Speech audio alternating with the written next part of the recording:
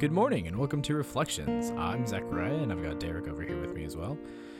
Today is Friday, July 17th, and I thought it'd be fun to do kind of a throwback to our earlier episodes of Reflections and do a psalm reflection. I didn't really have a rhyme or reason to choosing the psalm, but Psalm 65, I was reading through it and it really, I had some reflections to say about it. So that's why it's on the podcast.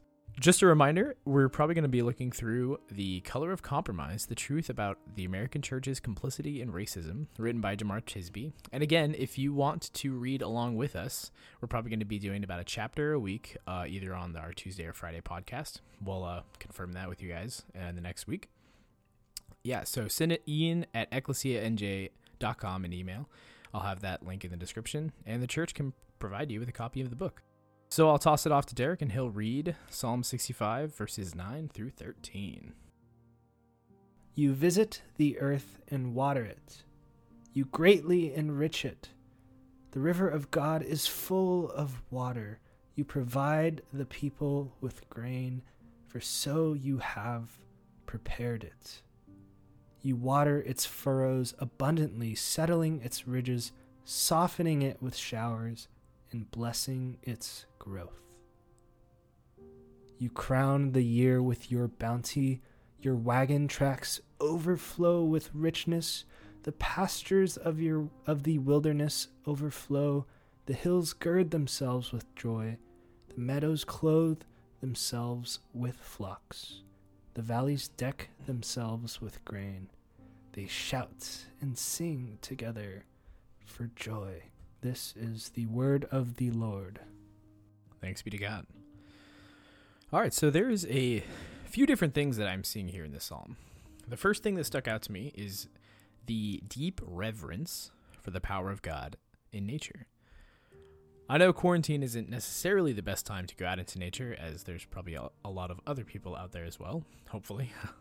But I think it is highly important that we don't neglect the aspect of God that is deeply natural. Something I've picked up recently is surfing, as quite a few of the people that I work with at my coffee shop go quite a lot. On Monday in particular, I was feeling pretty down. I was just feeling pushed down by the weight of all the world's problems, and I was feeling particularly distant from my family in California and North Carolina. Yet, getting out on those waves, letting the water and the sun suffuse into me and regenerate me was incredible. Even after my body was exhausted and I was sitting on the beach, I was listening to the waves crash on the sand, and it felt like listening to God on the earth. If I could make an exhortation to you as you go into your weekend, I'd recommend going out for a walk in the woods. Go on a hike, a trip of some sort to water near you. Be in those natural spaces where you can deeply appreciate the creation of God. Something else that came to me reading this psalm was an aspect of metaphor to it. I recommend reading through the full psalm. And while you do, read through it with the lens of the earth being your soul. The psalmist says that the Lord waters its furrows abundantly, settling its ridges, softening it with showers, and blessing its growth. What does that mean for your soul?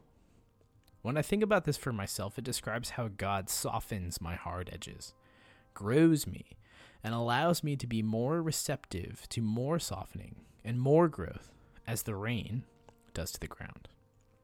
What does this mean to you? What hard edges are you holding on to and not allowing God to soften? I'm going to toss it over to Derek because he's got a great response to that question. Yeah, it's a great question. This kind of relates to this great session of spiritual direction I had today.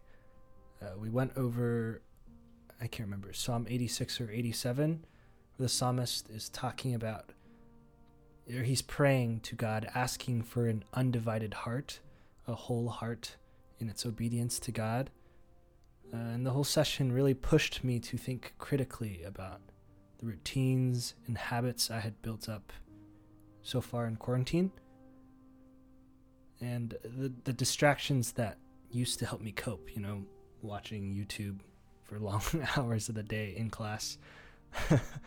I don't know, all those hours spent on entertainment. I had used those distractions to cope with the trauma of the times. But it's probably taken up too much of my time as of recent days. I've taken it too far. And I was thinking, man, probably around, if I split my day up into sections, probably 10% of my days, if not less, relates to my spiritual life. It's not that much at all. Most of my day is just being on social media or entertainment or reading something that I'm just interested in. Not to say those are bad things. It's just 10% is probably a little low. And it was something that the Spirit was putting on my heart. And I love this imagery that you've given us of softening edges. And you put that in comparison with rain softening the ground. And so I think of plants. I think that's the metaphor that you've given, and that's what I'm thinking of. And I remember of this time I was house sitting for a friend, and I had forgotten to water this plant. I don't know what plant it was, but it had gotten a little withered, like light green, pale light green. The leaves were kind of droopy. I was like, oh shoot, I forgot to water this plant. It's very clearly unhealthy. So I remember I just put some water in the pot and I turned away, and suddenly I came back and it was like a miracle. The plant had like rejuvenated. I've never seen anything like it. It was literally like 2 minutes of time.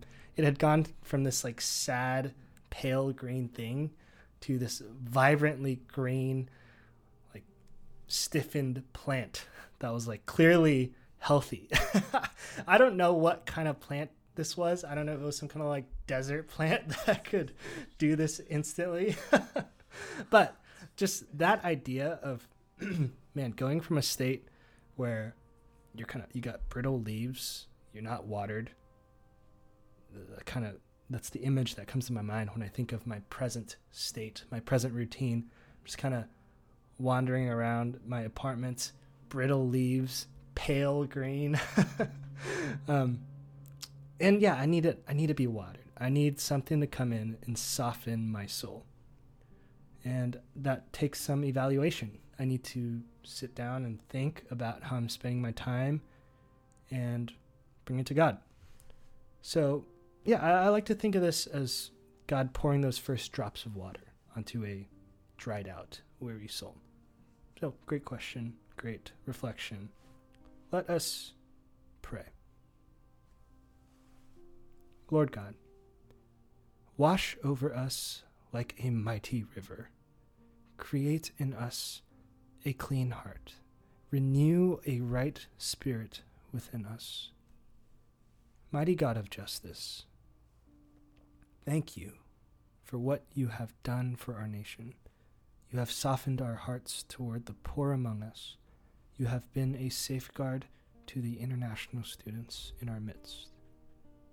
May your justice continue to reign upon the soil of the world, and may your trees grow with leaves for healing and fruit for the nations.